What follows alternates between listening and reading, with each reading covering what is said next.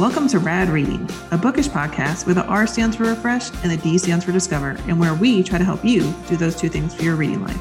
I'm Ronnie Lauren, a best-selling romance author who likes her reading life to be big on variety and full of complicated characters. And I'm Dawn Alexander, an indie editor who never met a whodunit she didn't want to solve or an intricate plot she didn't want to untangle. We are two very different readers, but two very good friends who love to talk books. Join us as we tackle reading roadblocks, give our best bookish tips, and of course, recommend all the great reads that have kept us turning the pages that week. Let's get started. Welcome back to Rad Reading. I'm Ronnie. And I'm Dawn. And today we have one of our throwback kind of episodes, our read, watch, listen episode. So we were supposed to have a guest on. But scheduling, man, it was a challenge. Yeah, we're discovering that we like having guests, but trying to get three people's schedules all lined up is quite a challenge. So the good news is we have lots and lots of things that we've been reading and listening to and watching that we have to share with you today. But we are coming to you from Book Bonanza in the future right now. So yes, we're going to be at a conference when this episode drops. So any of y'all who are at Book Bonanza today, come and say hi to us because we'll be there. Yes, come by, say hi. We're very friendly, and Book Bonanza is a lot of fun. Yes. If you're ever want to go to a reading conference, Book Bonanza is usually every year, COVID withstanding. And you get to meet all kinds of authors and it's a lot of fun. There are games, there are lots of books to be had. So check it out. But, and also this week was a big week for me because I have a new book out. So I'm really excited. It's been a while since I had a book release. This is book 3 in the Say Everything series, but you can read this. I try to write my books where you can pick up anyone and jump in at any point. So each book has a different couple in it. But if you want to read all of them, the first one is Yes, and I Love You. So this one is the last in the series and it's contemporary romance. And if you would like to buy it, I would really love you. So everybody go buy it this week because first week sales are really, really important. So that's how you get unlisted. You know what would be a lot of fun is if everybody who buys for you and no one else this week, if you take a picture of it and tag us on Instagram or put it up on the Facebook page, we would love that. Yes, that would be amazing. You can also request it at your library so they put it on their shelves if you prefer to do that as well. But just to give you, because we do no ads on our podcast, we often forget, that I write books and forget to mention that. So this is going to be my quick little ad for my book. Here's about the book. I'm going to give you the back cover copy because we work really hard on these back cover copies. But Eliza Catalano has the perfect life. So what if it actually looks nothing like the story she tells online? As a therapist, it's part of her job to look like she has all the answers, right? But when Eliza ends up as a viral worst date ever meme, everything in her Instagram filter world begins to crumble. Enter the most obnoxiously attractive man she's ever met, and a bet she can't resist. If she swears off social media for 6 months, Beck Carter will teach her the wonders of surviving the real world. No technology, no dating apps, no pretty filters, no BS. It seems like the perfect deal. She can lay low until her sudden infamy passes, meet some interesting new people, and maybe even curate this experience into a How I Quit the Online Dating Racket book along the way. But something about Beck's raw honesty speaks to Eliza in ways she never expected. She knows he's supposed to be completely hands-off, but as complex feelings grow and walls come tumbling down, rough around the edges, Beck may be exactly what Eliza needs to finally truly face herself and decide who she really wants to be. So that is what it's about. And it says Beck, his name is Beckham, but on the back cover, they shortened his name. So she called he was taking up too many letters. Yes, really, that probably is actually the case because on the back of the book, you only have a certain number of letters or words you can put. So, but I'm really excited about this book because I was inspired to write it because if you follow me at all online, I'm like fascinated by the tech sabbatical or like taking a break from your phone or what social media does to us. So I kind of took that idea, reading all my deep work by Cal Newport books and all those things that Dawn makes fun of me for and decided to make Eliza have to do this because she really does have a terrible date and it goes viral. So, and then Beckham is kind of the young guy with the old soul. So I typically don't write older woman, younger man. That's kind of a new thing for me. I feel like the only one was By the Hour. Dawn has a better memory sometimes for my books than yes. So normally I don't write that because I feel like as a woman of a certain age, younger guys are nice to look at sometimes, but I'm like, yeah, but they're babies. They don't have the maturity of a green pea. So, and I married a guy who's 7 years older than me. So I'm in the reverse, but But Beckham really is much more mature than his age. And he's been through a lot. And I'm not going to give what he's been through because that would be a spoiler. But if you have concerns about trigger warnings, the trigger warnings are right up there in the front. You can check them. They are spoilery though. So you've been warned. And then I have a secret favorite character in this book who they go to an animal shelter in the first chapter of the book for reasons. And one of the characters that pops up there ends up being, I think he steals the show. But so that is my book. If y'all want to buy it, it is called For You and No One Else. And it came out on Tuesday. So it should be available everywhere. And I've heard really, really good things about the audiobook. So if you're an audiobook listener, my narrator has been the same through this whole series, and she is fantastic. Her name is Desiree Ketchum. So that is my pitch. Well, and if you're at Book Bonanza and you have Ronnie's book, you have to come by and see us and get it signed. Yes, please do, because we're going to be bored otherwise if nobody comes and sees us. People are going to come and see us. Book signings always sound glamorous, but book signings, like 80% of book signings, unless you're like John Grisham or Stephen King, is just like sitting and talking to the person that you came with and like playing with your pretty pens. So. Yes. And I take awesome pictures, just, fan pictures. I take the awesome pictures. Yes. So, all right. Well, that is the book that you need to go buy, obviously, this week. But we also have some other books that we have read and or listened to. It's been June was a really good reading month for me. How about you, Dawn?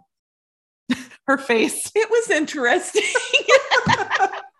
Sometimes I wish this was a video podcast or, because her face just now. I will say mine was not as good as yours. I have a lot of awesome books that I read in June that I cannot talk about yet. And that, y'all, for somebody who talks as much as I do, having these books that I'm like, it's 3 more months until it comes out.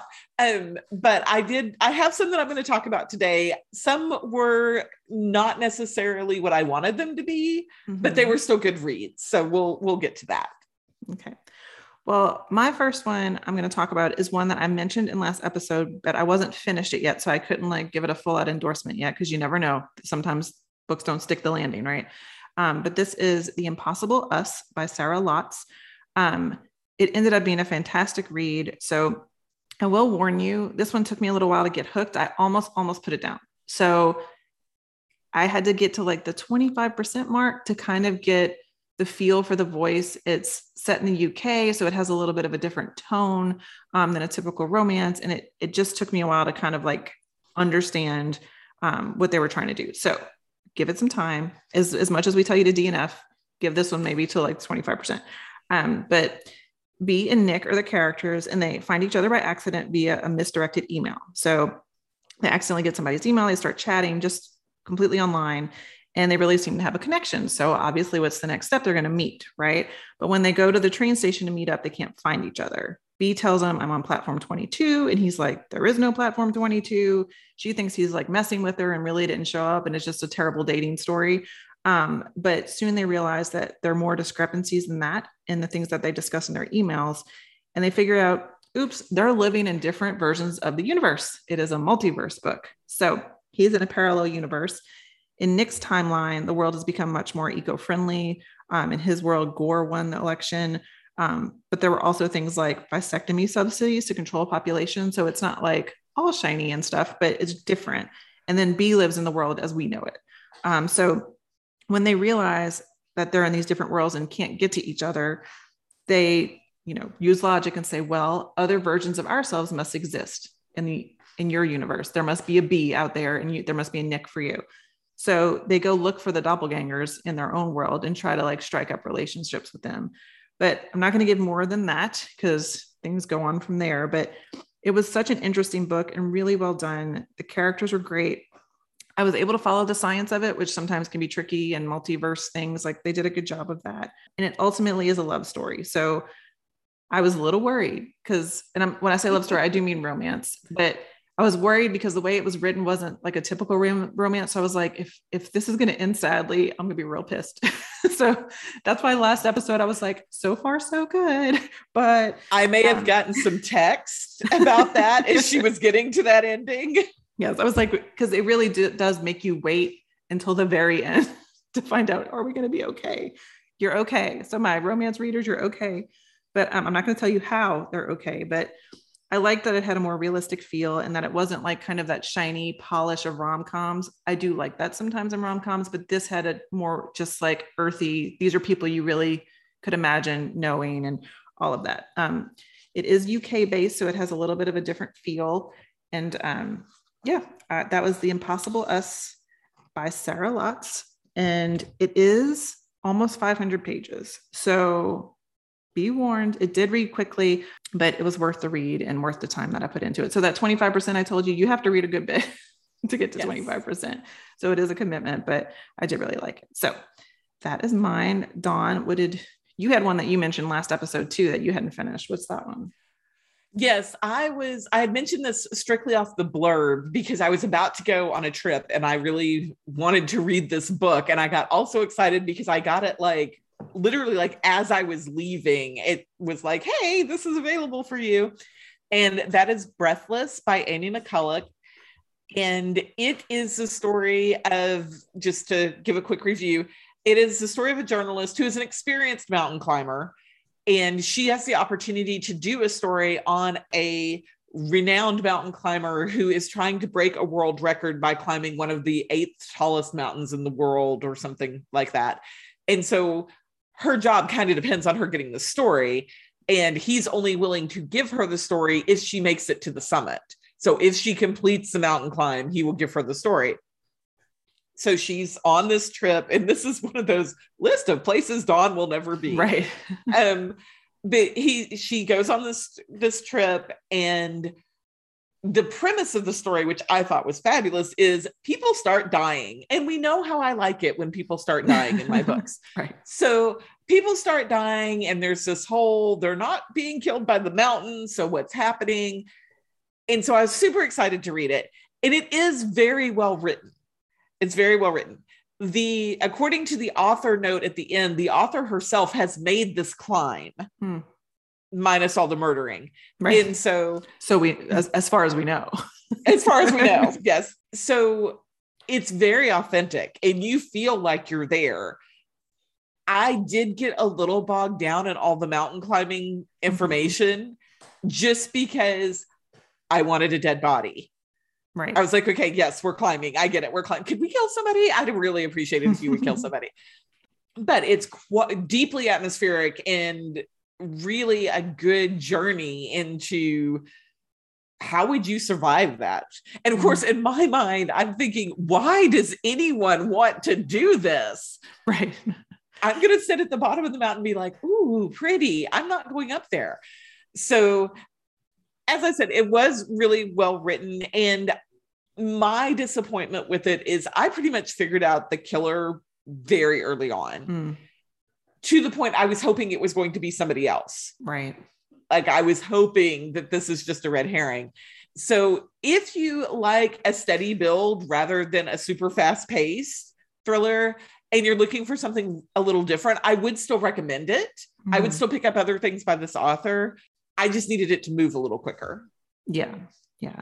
I think sometimes when somebody is an expert in something, it can almost be, it's a blessing and a curse when you're the writer and you have all that information because you feel like I have all this information. I can make it super authentic, but sometimes readers don't need as much information as that on the technical aspects. So I've read books like that. And I've had myself edited sometimes with like mental health stuff because that's my background of like, we don't need all of this explanation. So yeah, but well, I'm sorry. It was kind of a womp for you because I know you were excited about it.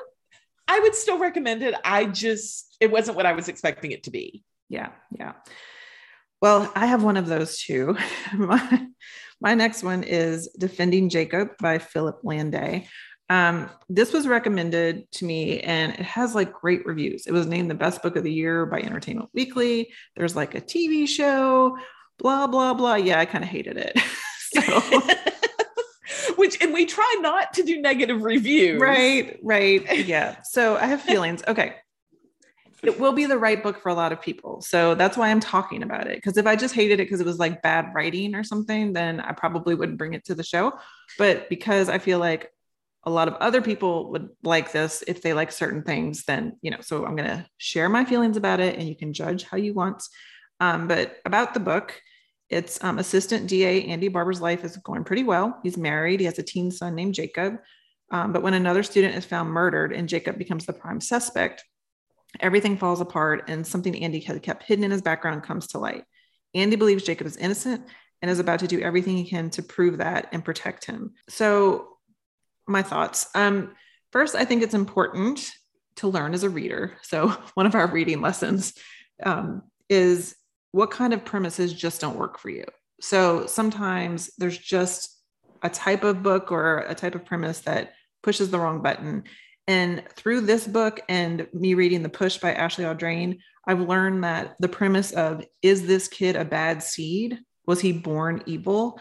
That nature versus nurture premise just doesn't work for me. So this might be because I have a background in, therapy and mental health. And I don't want to live in a world that people are born evil. Like I went into a field that's supposed to help people, get through mental health challenges. And I know that some things like personality disorders are pretty hard to change, things like that. But I don't want to think an infant comes into the world as a bad seed, unless we're in a horror movie. If we're in a horror movie and there's a supernatural element to it, the devil impregnated the mom and Rosemary's Baby or something, like, okay, I'll go with you with that. It's supernatural. But if it's just, is this kid inherently evil? That back and forth doesn't work for me. So going in with that premise, I should have known as soon as I saw that was what was going on, was that question.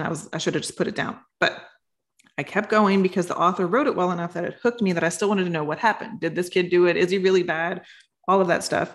But no one was likable. The main character was DA, and he did things that if you DM me, I'll tell you, but did things that like were shocking to me with evidence, and just, I couldn't go along with them. I don't care, how much you love your kid. Like, I just couldn't go along with it, but I couldn't sympathize with him. And that is hard for me to get through a book when, I can't sympathize with anybody. And this was written, back in 2013. There is a TV show that's new. So I was like looking forward to like reading this and watching the TV show. And now I'm like, well, not doing that, but I should have probably just watched the TV show. But the other thing that bothered me in this book was, now this was written in 2013. And as a writer, I can tell you norms have changed really quickly, and what's okay to say in books and what's not okay to say in books. Like, I'm a little afraid of it's something I might have said in a book that I wrote in 2012 that might not read as well now. So I'm giving him that it's 2013, but almost every female character in this book, their weight was described in like a derogatory way. And I'm talking like lard ass, muffin top, a tumescent belly. I was making like notes in my phone because I'm like, it was so off-putting. And then his wife was described as like overly emotional in that kind of dismissive way that men do, that women are just hysterical. So it made me like wince each time. Even like a poor teenage, this teenage girl who was minding her own business, he like talked about her muffin top. And I'm like, she's like 15. Like, can we not do that? And then the ending made me real mad, y'all. It made me real mad. I can verify that there was some rage coming through my text messages. Yeah. So I hate, giving the negative review on a book, because I really do, but it has a 4.4 rating on Amazon. There is a TV show made of it. I am not going to hurt his sales. People love the book. It's a book for somebody. Somebody would love it. Yes. So evidently the bird loves it because he's screaming about it in the background. If that premise intrigues you, that whole nature versus nurture, that is what the question is through the whole book. So if that is something that's one of your buttons that you like, then this might be the book for you. Maybe check out a couple episodes of the show and see if the premise, works for you. And they might have changed things in the show. So maybe the show fixed some of the stuff. But yeah, so that was Defending Jacob by Philip Landay. And it was definitely a womp womp for me. So. Well, and I think it's interesting because we didn't plan this, because we normally don't even talk about which books we're going to talk about before, other than just we generally talk about books. But the one that I'm about to talk about had that one little thing in it too, that I really wanted to love this book. And I'm talking about Give Me More by Sarah Kate. And my Sarah Kate obsession has been well documented in this podcast. Her books are super spicy. There's tons of emotion in them. And the relationships aren't always for everyone, because sometimes there's kind of a taboo relationship going on. And I was dying for this book. This was one of those, I had the release date marked on my calendar. It was ready to go down on my Kindle. I was set. And because this is Drake's story. Mm-hmm. And if you follow the Salacious Players Club series, you know who Drake is. He makes an appearance in the other 2 books. And I really wanted to know Drake's story because he's in Praise and Eyes on Me. So Drake is Hunter's best friend. Hunter is another character that shows up. Drake is Hunter's best friend. And so by default, he is best friends with Hunter's wife, Isabel. And they've all kind of grown up together, and they went through some really rough times together. And he's very much involved with them. And he's also very much a player. Like, he's a huge flirt in the other books. They're always like redirecting him away from other people's girlfriends, that kind of thing. And so this is the story of what happens when Hunter decides he wants to act on the fantasy of seeing his wife with someone else. Mm. And so he asked Drake to be that someone else. Mm-hmm. First of all, this is evidently called hot wifing. I have never heard of this. But I'm like, that's an interesting term. Former erotic romance writer. I've heard of it, but yeah. Yeah. I don't think I've read a book with that premise, though. I don't think I've read a book with it. I hadn't heard of it. So the book itself is really well done, and super, super hot sex scenes, tons of angst, because it's this whole idea of what happens to our relationship. Mm-hmm. You know, once you cross that line, what happens to our relationship? And I absolutely adore Drake. And I absolutely wanted to smack Hunter, not in a good way. Mm-hmm. Like, I wanted to just take a book and whack him upside the head with it, because dude. So I would absolutely recommend this book for fans of the series, because it is Drake. And if you've read the other 2 books, you do want to know his story. It's not going to be a favorite of hers for me because of some spoilery reasons that I don't want to say. But there was one little part of the character arc and how it was handled. I think disappointed is the best word I can come up with for it. Mm-hmm. And I've read some of the reviews, and I know that some other people share my opinion on it, including evidently the bird who will not shut up. So all the trigger warnings, which if you know Sarah Cates, you know you need to have all the trigger warnings anyway. And if you're interested in the one little part that didn't work for me, as you said, hit me up on social media. I'm happy to tell you what bothered me about it. And it won't spoil the whole story, but it is well written. I definitely would continue to pick up her books. There was just that one little thing that didn't work for me. I think it's really tough, especially in a series when you have a favorite character and you're waiting for their book and the expectation is so high. And then you get there and you're like, it wasn't the story you wanted for them. That can be tough. There's a lot of pressure on it, that author for that character. But yes. So those are our in print or ebook books that we've read this month. Now we're going to move to our listen recs, which sometimes these are podcast episodes and things, but today we have all audiobooks. And my first one is true crime. So it's Trailed, One Woman's Quest to Solve the Shenandoah Murders, and it's by Catherine Miles. This is on Hoopla. So if you have Hoopla with your library, the audiobook is available there, and the audio was done well. But first, like Dawn is never going mountain climbing, I'm never going camping. So this book has, I knew that already. I would say I'm pretty anti-camping in general, but this just confirmed my worst fears of like, yes, there is actually a killer hiding in the woods waiting for you to go to sleep and murder you. Yes. I can tell you from my experience watching true crime shows, and there is an absolutely terrifying unsolved mysteries from the 80s. Camping's never been on my list either. Yeah. So the story, this is true. So the story is in May of 1996, a couple, Lolly Winans and Julie Williams, decide to go camping in Virginia's Shenandoah National Park. But after a few days, when the couple doesn't return as planned, people go looking for them and find a brutal scene. Both women are murdered. The book follows journalist Catherine Miles' investigation into the crime. So the author is kind of going back and seeing, like, because it was never solved, what really happened, and, trying to figure out new clues. So the book did a really good job of delving into different aspects of the story, not just the specific crime. So she really went into like the unique challenges that women face when they want to do things like camping. Like, we do have to think about lots of other things that guys don't necessarily think about. We have to take extra safety precautions, and women are much more victims of crime in every situation, but in camping situations and outdoor stuff, they are higher, victims of crime. And so there was an extra layer of discrimination that these women also faced because they were two women in a couple. So they're part of the LGBT community, especially in the 90s, that was even tougher. So it really did a good job of, the book kind of went into all of those aspects, like women camping and the LGBT aspects, and also these their individual lives, and why this was such a tragedy. So I will say, don't go into this one expecting like a big reveal on, it was solved, because it isn't.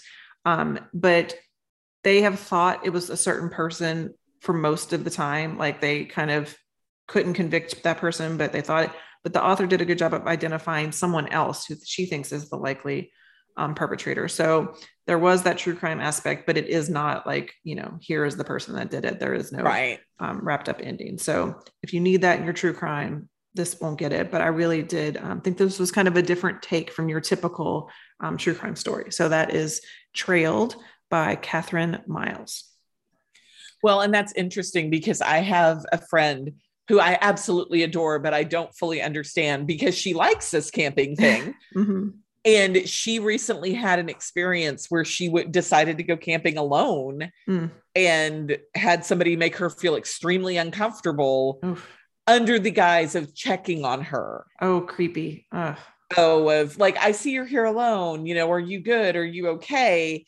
And it made her extremely uncomfortable. So that's something that hasn't changed. Those challenges are still there. Yeah. Oh, that gives me anxiety just thinking about it. Like, being alone in the woods and then some dude oh no, I can't. Yes. I read and watch too much true crime. So I'm not even walking a trail during the day by myself. Right. Yes. No. Unless I have a giant dog with me. Although this couple, they had a German Shepherd with them, and the German Shepherd does make it out alive. So for those of you who can't do, animal stuff, but the dog does escape and is okay. But okay, my next one is not true crime, but it is suspense. This book was everywhere, so you've probably heard of it, but it's called The Last Thing He Told Me by Laura Dave. I think this was probably last year that this book was huge. You'll recognize the cover if you see it, probably because it was all over Target and everywhere. But I wasn't really interested in reading it until I read her other book, Hello Sunshine, which I talked about in a previous episode. That was a women's fiction book, but which I liked reading, but had some issues with the voice in it. And I was like, this voice would fit better in suspense. So I said, okay, well, she wrote a suspense now, so let me go read that. And it did fit better in this format. So, and I did listen to this in audio. So these are all audiobooks we're talking about, and it was good in audio. But the premise of this one is Hannah's married to Owen, and she's the new wife. So they've been married for a year. The marriage seems to be going well, but her relationship with his 16-year-old daughter, Bailey, is chilly. Like Bailey's just not real interested in forming a relationship with Hannah. Hannah's trying. But then after this like financial scandal breaks at her husband's company, he doesn't come home. And instead someone shows up with a note for Hannah that just says, protect her. And Hannah knows it's from Owen, and she knows that it's about his daughter. So she realizes, going through this, the story, that her husband isn't who he said he was, and figuring out who he actually is may hold the key in protecting Bailey from danger. So she and Bailey set out like on a mission to find out. And the book is set in Sausalito, California, but they go like on this mission in Austin, Texas. So most of it's in Austin. So my thoughts on the book, I got through it really quickly. It was a page like and just like Hello Sunshine, like I got through that one really quickly. Her pacing is really, really good. I kind of hated the ending. However, do you ever have one of those books where like the journey was still fun, even though you didn't like the destination?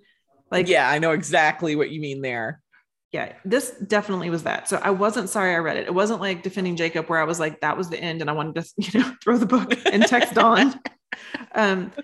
I wasn't sorry I read this. I enjoyed the process. So the ending wasn't where I wanted it to go. But I was okay. Like I wasn't mad. I was just like, oh, I really wish it would have gone this direction. And that might just be writer me being like, I could have done this and this and this, we're obnoxious that way when we read books. But I will say, if you need like super realistic stuff in your books, you have to suspend a lot of disbelief in this one. So The investigating that this inexperienced woman and a 16-year-old accomplished, like the things that they find out with their sleuthing without getting arrested or killed, is kind of hard to believe. But I'm not a person that needs that. So I'm like, yeah, okay, sure. They can go do this. Fine. I'm going with you. It's cool. But ultimately this story is, even though it has suspense in it, it's more about Hannah and Bailey's relationship development. So the characterization for me really worked. But yeah, that was the last thing he told me by Laura Dave. Well, and I know I have this one on my TBR. I remember when it was everywhere. I haven't got to it yet, but I know I have it. I think I'm trying to think Dawn reading this. Okay. So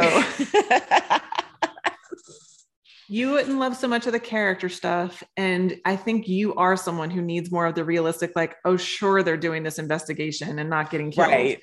So I don't know. It would be an interesting read to see how you felt about it, because I feel like you might be texting me like, really, they could go and do this with a 16-year-old. Sure. So anyway, all right. With Dawn, what's your next one? Well, the one I've been listening to on audio, because I'm starting to come around to audiobooks. Awesome. When we started this, I was absolutely not against audiobooks. I just didn't ever listen to them, but I've started to. Ronnie's evil plan for world domination is working here. So I have been listening to The Sorority Murder by Alison Brennan, and I am an Alison Brennan fan. So I knew that I was going to like this probably going in. And I started listening to it on a road trip. I was driving a couple of hours to meet a friend. And, that's a great time to listen to a story about a woman disappearing when you're driving all alone. It's fabulous.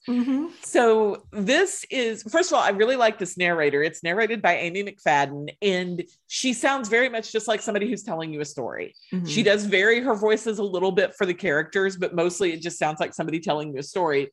This is the story of Candace, and Candace is in a sorority. They're at a sorority function. She gets into an argument with another girl and leaves and disappears for a week, and then is found dead in a lake. And you find out very quickly, this isn't spoilers, you find out very quickly she was killed within like 24 hours of being found dead in the lake. So the question is, where was she during that week? And it is fast forwarded 3 years. The murder still isn't solved. And there is a student who, as his capstone project, he is doing a podcast trying to solve this murder. So he's creating the podcast, trying to create new interests, trying to get people to call in. He ends up teaming up with a former U.S. Marshal. And it's really kind of interesting because the book repeats itself. That's working out well for me because I'm listening to it I'm not finished with it. I should say that I haven't fully finished it. I'm really enjoying what I've read so far, but I'm not fully finished with it. I am pretty sure I know where it's going to end up. I'm about the 50-ish% mark, and I'm pretty sure. So Ronnie may get a frustrated text, but what's interesting about it is because I'm listening to it in pieces, every time he does the podcast, he reviews all the clues for you. So he's like, okay, now remember, she was last seen on this day. Her card was last used to get into the dorm on this day. And then he's adding the clues that he's gotten from the podcast. So I feel like I'm getting a refresher every time I turn it back on. I can see where if I was reading this all in one setting, I might start skimming over that. So far it's good. So far it's interesting. The U.S. Marshal is kind of guiding him through how do you ask these questions? And he will go to her and be like, this person contacted me. And she's like, okay, you need to ask them this, this, and this. What about this over here? And that's kind of interesting seeing it's kind of like a how-to guide of how to investigate a murder. Right. So that part has been good. I will update once I get to the end because I have fully intend to finish it if it turned out the way I thought it was and what I think of it overall, but that's what I've been listening to. Yeah, I think the repetitive stuff is probably okay in audio because it's easy to miss things in audio. Like for me, mysteries and stuff are a little harder to listen to in audio because I'm like, oh, did I miss a clue? But yeah, if you're reading the book, you would skim just doop, doop, doop. Yeah. So my next one is nonfiction. It is an essay collection called I'll Show Myself Out, Essays on Midlife and Motherhood by Jessie Klein. So she reads it herself in the audio and she does a good job. I wasn't familiar with Jessi Klein, but she's apparently a TV writer and a podcaster. I picked it up because I'm just a sucker for essays about midlife. So, 42, here we are. But the back cover says, in interconnected essays, like listening to Beyonce in the parking lot of Party City, your husband will remarry in 5 minutes after you die, eulogy for my feet, and an open love letter to Nate Berkus and Jeremiah Brent. Klein explores a stage of life and all its cruel ironies, joyous moments, and bittersweetness. So I'm reading that section of the back cover because that gives you an idea of the tone of the book, like listening to Beyonce in the parking lot of Party City. Me would be like listening to Taylor Swift in the parking lot of like the Sprouts. Right. So they're funny. They're really easy to listen to. Now, I didn't realize going in, because it does say essays on midlife and motherhood. In my head, as a midlife person, when I think motherhood, I think teenagers, in midlife, right. But she had a baby later in life. So she's talking about early motherhood, like the baby years to like 5. So some of the parenthood essays would have been better for me 10 years ago because, my kid's 14. Also, they were slightly triggering because I'm like, oh my God, I remember. I know that feeling. I don't want to go back there. I can't go back. So those didn't resonate with me as much, even though some of them were really funny. She talks about like potty training and having to leave the kid with no diaper and you're supposed to stay home with them just in a t-shirt all day. And I'm like, and then the kid would only go in the plastic potty, but wouldn't go in any other potty anywhere else. So I'm like, yeah, I don't miss those years. At all, but I'm perfectly happy with my 14-year-old. But the midlife focused essays were really great. And I really could relate to them, like the eulogy for her feet when she's trying to keep her feet smooth and perfect and wonderful. And like our feet at 40 are just, they're a challenge. Yeah, their feet. Yes. No, ain't nobody want to see that. Yeah. No.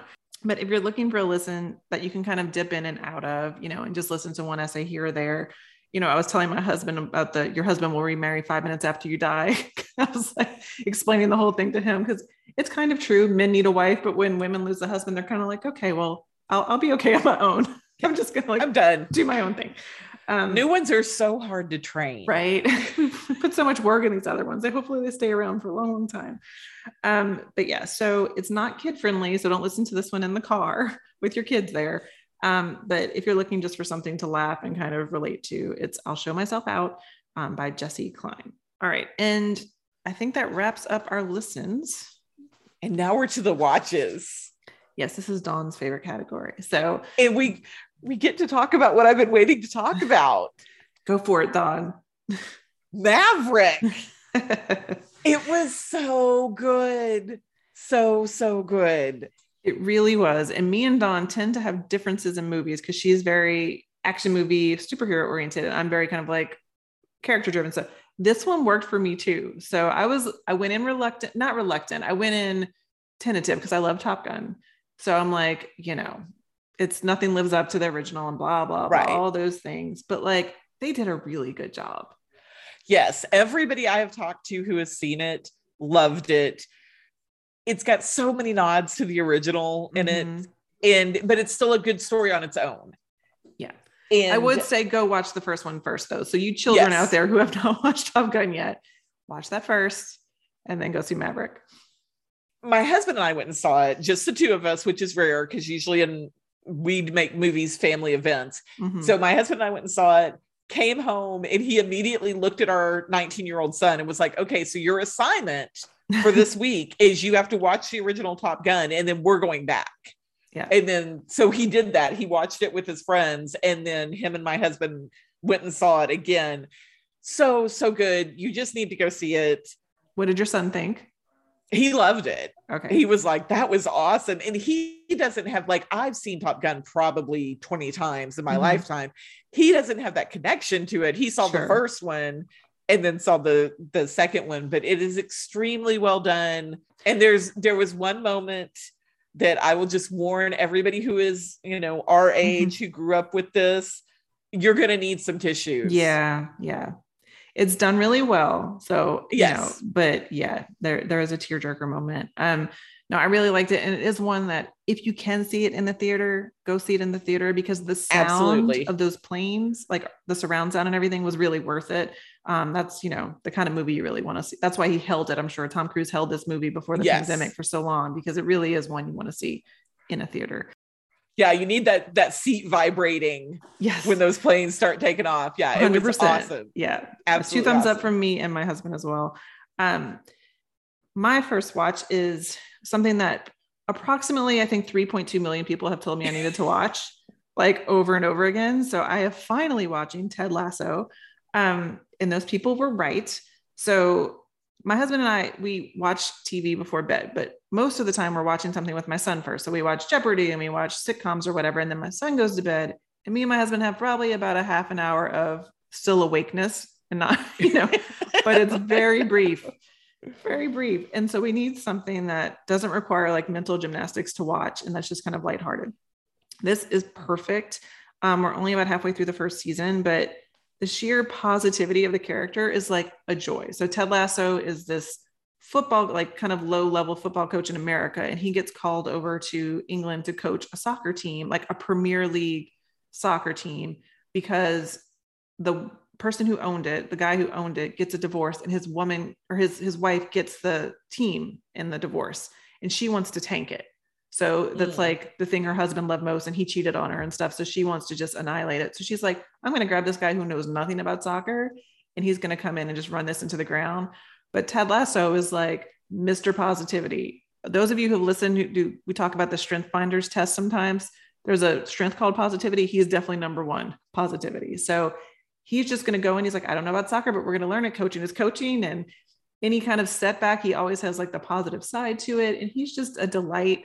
And the woman at the head of it is just, she's so angry and like hurt by her husband. And, she just doesn't know what to do with this guy who's like bringing her cookies and like, oh, so nice to her every time, and always has like the bright side. So it's really funny. It's quirky. We laugh out loud with it. So if you just need like a feel good watch before bed, and you haven't watched it like everybody else in the world has apparently watched it already, that is Ted Lasso. So Dawn, have you watched that one? I have not. And I'm feeling, I have had so many clients recommend this to me. And then every time I'm like, oh, I haven't seen that. They're like, oh my gosh, how have you not seen this? Mm-hmm. So I think we need to add that to our to watch list, because I've heard great things about it. And we're a big sports family anyway. So I have not seen it. Yeah, my husband loves it. So it's definitely husband friendly. And even your kids would probably like it. It's a delight. Well, and so I'm going with the 3.2 million people have also seen this, probably more, but it is the complete opposite of Ted Lasso. And that is, I am absolutely obsessed with Stranger Things. And I'm emotionally preparing myself today, because the day that we are recording this is the day the finale is coming out. And it's actually, I guess it came out at midnight last night. So I have been avoiding social media all day because my child has to work until 5, and I'm waiting to watch it. We're going to watch it tonight. But if you have been living under a rock and you have not watched Stranger Things, I highly suggest it. And it's horror. And we know how, we know that Dawn is a big fat chicken. And there are still some moments. I will admit there was a particular thing that gave me nightmares. I fully admit that. But first of all, it takes place in the 80s, and they work very, very hard to get all the 80s-ness right. And I love that, especially the hair. There's 4 seasons out, and as the seasons progress, this one character's mother's hair changes with each season. And I'm like, okay, whoever is doing your costuming is amazing. But they have this great relationship. It kind of has Stephen King's It vibes, as far as there's these great relationship between these kids who are trying to battle this evil. Right. And it is scary. There are I would not let a little kid watch it, but you get very drawn into the intensity of it, and you get very drawn into invested in these characters, which is why I'm not sure I'm emotionally ready for the finale. So that is what we have been watching. It is not something I would suggest watching right before bed. because we have watched some when we have binge watched seasons. We've watched it until like 10:30 at night or whatever. And then I'm like, okay, we have to watch something else. Yeah. I need something else in my brain before I go to sleep tonight. Yeah. Yeah. I want to say we watched the first season, maybe the second season, and we loved it. And we just like, you know how it happens. You just like lose it in between seasons. So we need to go back and do a rewatch and catch up. Cause obviously I love horror. So, you know, that's right up my alley, and all that 80s stuff too, for sure. My next one is also retro, but it's the new Elvis movie. And I don't need to tell you what it's about. It's about Elvis, obviously. But I'm just going to tell you to go see it. So it is fantastic, you guys, like fantastic storytelling. The acting is outstanding. The guy is beautiful. Which makes it all worth it right there. He's really pretty. And I found out after I watched it that he actually sings some of the early Elvis stuff in the movie. And I mean, I couldn't tell. Like, I thought that was dubbed in. But he does such an amazing job of playing the character. And the way they frame it is it's from sort of from the manager's point of view, the guy who managed Elvis and kind of was his, you know, kind of took him down as well. He was not the greatest guy, but that was the perspective it took. And I thought that was a really interesting way to go about it. But it was just, I mean, I saw it with my husband and my parents and all of it, and my kid, and all of us were just like completely wowed by it. So even if you're not like a huge Elvis fan, you can't help but like just be swept into the way they did the story. So I will warn you that it is like 2.5 hours long. Buy a big popcorn and plan your pee breaks. And it is a Baz Luhrmann movie. And so if you don't know who Baz Luhrmann is, he did like that Romeo plus Juliet with Leonardo DiCaprio back in the 90s. And he did Strictly Ballroom, I think is the other one, but he's got like this really loud, colorful, kind of weird style. So I was a little nervous going in because of that, because sometimes that works for me and sometimes it doesn't. But the beginning felt like weird. And I was like, oh no, we're going to be all like quirky and weird, but it settles into the story really quickly. And it was, I mean, Oscar winning, kind of fantastic. So everybody go see Elvis and then come tell me how much you loved it. Well, and speaking of quirky and weird, so my next recommendation is the Bob's Burgers movie. Mm-hmm. We kind of had a really weird week in that my husband and I went and saw Maverick, and then like 2 nights later, the whole family went and saw Bob's Burgers.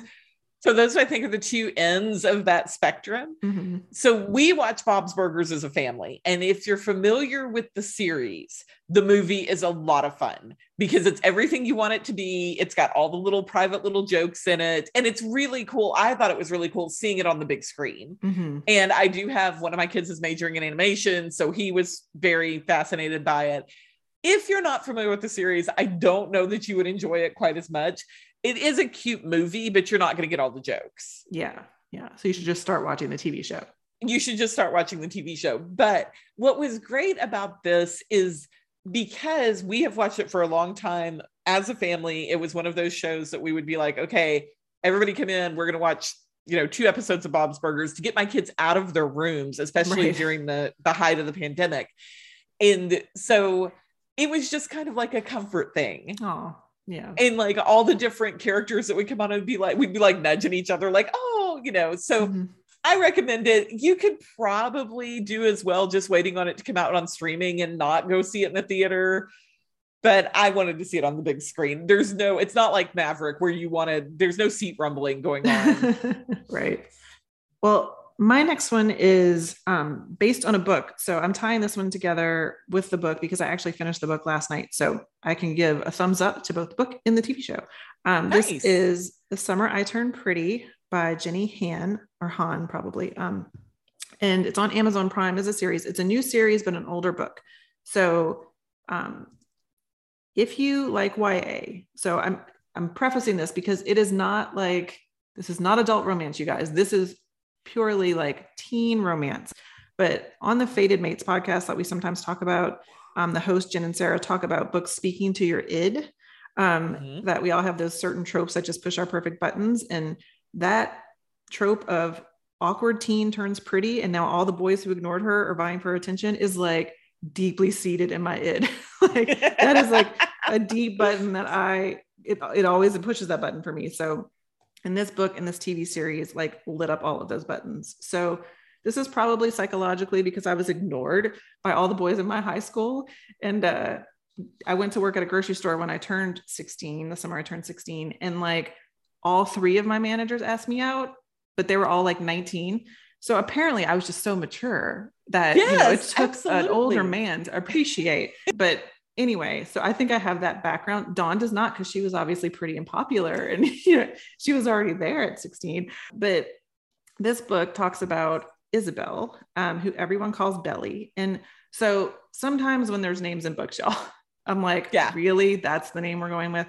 So at first I was like, Belly, but then I thought about it. And sometimes those ridiculous like childhood names stick, like that is realistic. So my mom has an aunt sister and an uncle brother because those two people were called sister and brother. And so when they grew up, they were still called that. So it sounds like she's been inbred with aunt, sister, and uncle brother. So anyway, so I'm going with Belly. And now that I've watched the series and read the book, I'm like, that's her name. So it fits. But the premise is every summer since she was little, Belly goes to Cousins Beach to stay at the beach house with her mom, her brother, her mom's best friend, and her best friend's two sons, who are Conrad and Jeremiah. So Belly's had a crush on Conrad, the older one, since like forever, since she's like 11. But he's older and he's always seen her as like this little kid and, teases her and all of that stuff. So, but the summer she turned 16, hence the title, The Summer I Turned Pretty, everything changes. And now she has more than one boy looking at her that way. So this is like the perfect summery read. Like she really evokes the beach and all those things of, your feet being sandy and like the crap that you eat when you're on a beach vacation. They're eating fruit roll-ups and popsicles and all of these things. And it really kind of brings you back to that childhood feeling. It's been I had bought the book 6 years ago. So it's been sitting on my TBR for 6 years. And when I read it, it felt like such a throwback. I didn't know what year it was published. And I texted Dawn and I was like, this feels like love triangle circa 2009, like that YA like thing that went through. And sure enough, I looked up the book and it was published in 2009. So I'm like, yay me. I know my publisher. She nailed it. Some people hate a love triangle. I know. I hear about that. You see it in reviews and all of that. People hate a love triangle. I love a well done love triangle. Love it. So because it's like, who doesn't want to be wanted by everybody and have boys fighting over you? Like, that sounds amazing. So, and y'all know I write books with menage in it. So in my books, there is no triangle because they're all together, but this one really worked for me. I did a big no-no and watched the TV series first, which I never do. I know. And then I read the book, but in this case, I think that worked really well because the show is actually a series. Like they took this relatively short book. It's a YA book, so it's not too long. And they like expanded side characters and added in plot lines and stuff for the show. And it enriched it so much that when I went to the book, I was like, I could picture everything. And even though these side characters in the book didn't get those stories yet, like I saw the TV show, so I could like picture where they were going. Well, Warren, it's kind of a cliffhanger-y ending. I forgot that part about 2009 YA. I was like, really? Luckily, I had bought the other two books, so I'm prepared. So you're set. I'm already like 20% into the next one. And the series just covers the first book, but it does add in stuff, and it did change a couple of things. It quoted actual dialogue from it, so I really appreciated that. Like there were actual words in the series, but where some of the storylines went, they went a different way in the series and than in the book, and that was fine by me. So now I want all of the books to be made into series, and I need them right now. Immediately. Yes. But if you need something really light and fun, and I say light, there is a cancer storyline in there. So in the background. So if you are triggered by that, be warned. But it was so good, and it just made me feel good inside. And I love those kinds of shows and books. So this is The Summer I Turned Pretty by Jenny Han. Well, and my last recommendation is also based on a book. Okay. It's going to be the complete opposite of what you were just talking about. I sense a theme. Yeah. So I haven't watched it yet.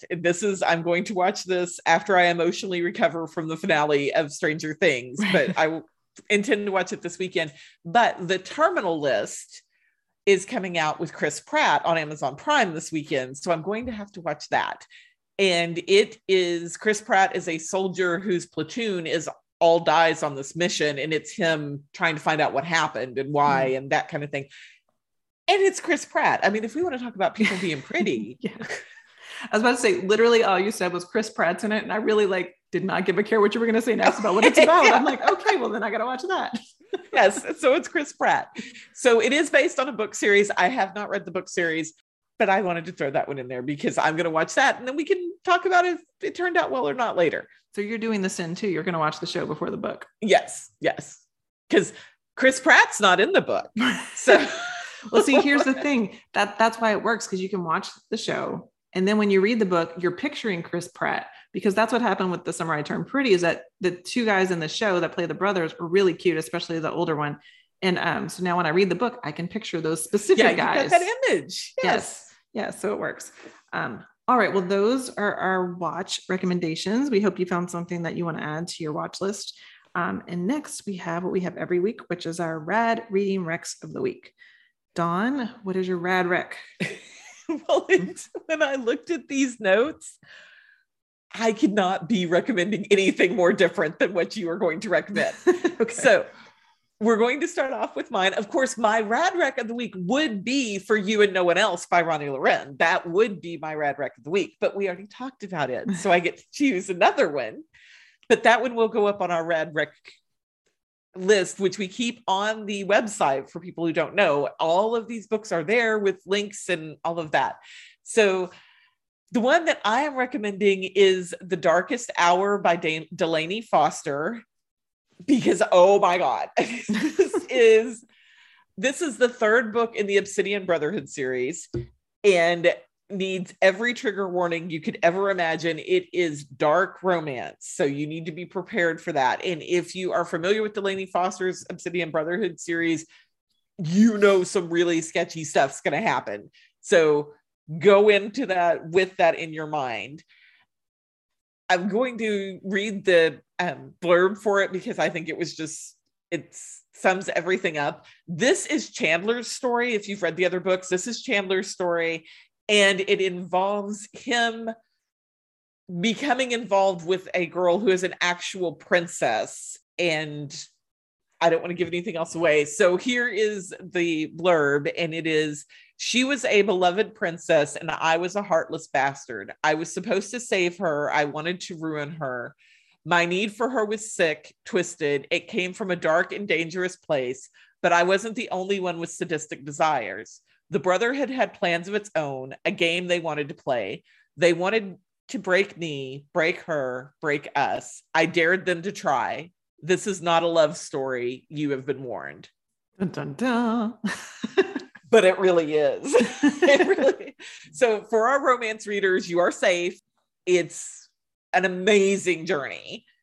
So that is my recommendation. That is Darkest Hour by Delaney Foster. And now for something completely different. Absolutely. So my Rad Rec, this is an audiobook that has sat on my TBR for a year because I had to kind of pump myself up to read it. It's not the right words, but I had to prepare myself to read it and be in the right headspace to listen to it. So this is The Only Plane in the Sky, an oral history of September 11th by Garrett M. Graff. This is obviously very difficult listen. And I do recommend it on audio. So because it's an oral history, I think it was voted the audiobook of the year last year when it came, or whatever year it came out. But it takes actual clips of the president's speeches or the air traffic control, the actual recordings are interspersed in between all these interviews. And then they have the people who are talking about it, like firefighters or the person who was the cleaning person at this building, they all are speaking their parts. So it's a multicast thing, but this is the back cover. Hailed as remarkable, incredibly evocative and compelling, and an oral history at its finest, The Only Plane in the Sky is the most vivid and human portrait of September 11th attacks yet. Comprised of never before published transcripts, recently declassified documents, and original interviews and stories from nearly 500 government officials, first responders, witnesses, survivors, friends, and family members. Here is a vivid, profound, and searing portrait of humanity on a day that changed the course of history in all of our lives. So I have a hard time explaining why somebody should listen to this, because it's why do you want to put yourself through it? But I feel like everybody should listen to this, especially if you're out there and too young to have been through this or remember it. I think this is like a huge history lesson in the like most vivid way possible, but we did live through it. So, you know, it brought me back to that day, and it only covers the day of September 11th. So this whole book is from the very start of it till the end of that day. And it jumps, you know, to like, these are people at the Pentagon. These are people who were on this, you know, plane, or that put the people on the plane. But it's all one day. There's an epilogue that covers a little bit after, but you know, it's focused on the day. And it just gave me hope that there are still good people in the world and that we will help each other in crisis, because sometimes we need that reminder, I think, because the world can seem really dark. But it was an amazing listening experience. Just prepare yourself for it. I mean, it's obviously not a happy one, but it really is like the power of the human spirit and all those cliches you could say. But it is so well done. And I think it's just so important that we don't forget that this happened and that these people, you know, these firefighters and everybody like went in and just gave up their lives for people. And I mean, it's an intense listen, but I listened to it really quickly. It was probably 2 or 3 days. And yeah, I highly recommend it if you were in the right headspace. Don't listen to it on a plane. Because I told my husband he needs to listen to it. And I'm like, not while you're flying. But yeah, so that's The Only Plane in the Sky by Garrett M. Graff. We probably should have ended on yours, because mine's ending on a big bummer note. No, because you said it gives us hope. It does. It really was inspiring. It really, really was. It was like, oh, like we as Americans do have our moments of like standing up for each other and bonding together and not always fighting with each other. So anyway, yes. That is our episode. I think we gave you a lot of things to read, watch, and listen. It's a big stack. Yes. And you are always welcome to hit us up on social media and share with us what you're watching and listening, because we are always open for suggestions. Yes. And tell me if you watch any of these, particularly if you enjoy the movies and stuff. We like hearing that, or the books. But yeah, tell us on Instagram or any of our social media. And if you're at Book Bonanza, please come by and say hi. Yes. Don't leave us lonely. Yes. All right, you guys, we would tell you what we're doing next time, but we don't know. No, we do. We are doing a Book Bonanza wrap up, and it's my birthday. Oh, okay. I didn't realize we were already to your birthday with episodes. So yes. Okay. Yes. We're prepared then. See, we're more prepared than I think. Yes, we're having a little mini birthday party. And we would like to just remind y'all, first of all, since we don't have ads, please go out and check out Ronnie's book. And if you could share us or subscribe to us and like us and rate us and all of those wonderful things that help us get moved up in the podcast ratings, we would greatly, greatly appreciate that as well. Yes, particularly reviews on Apple Podcasts. Those really, really help. And we only have a couple. They're great reviews. But if you want to go over there and just give us a little shout out, that really does help more people see the podcast when they're scrolling through. It gives you a bump up. So we would appreciate it. But until next time, we hope that everything you read or watch is a rad read or watch. And we'll see you next time. Bye. Bye.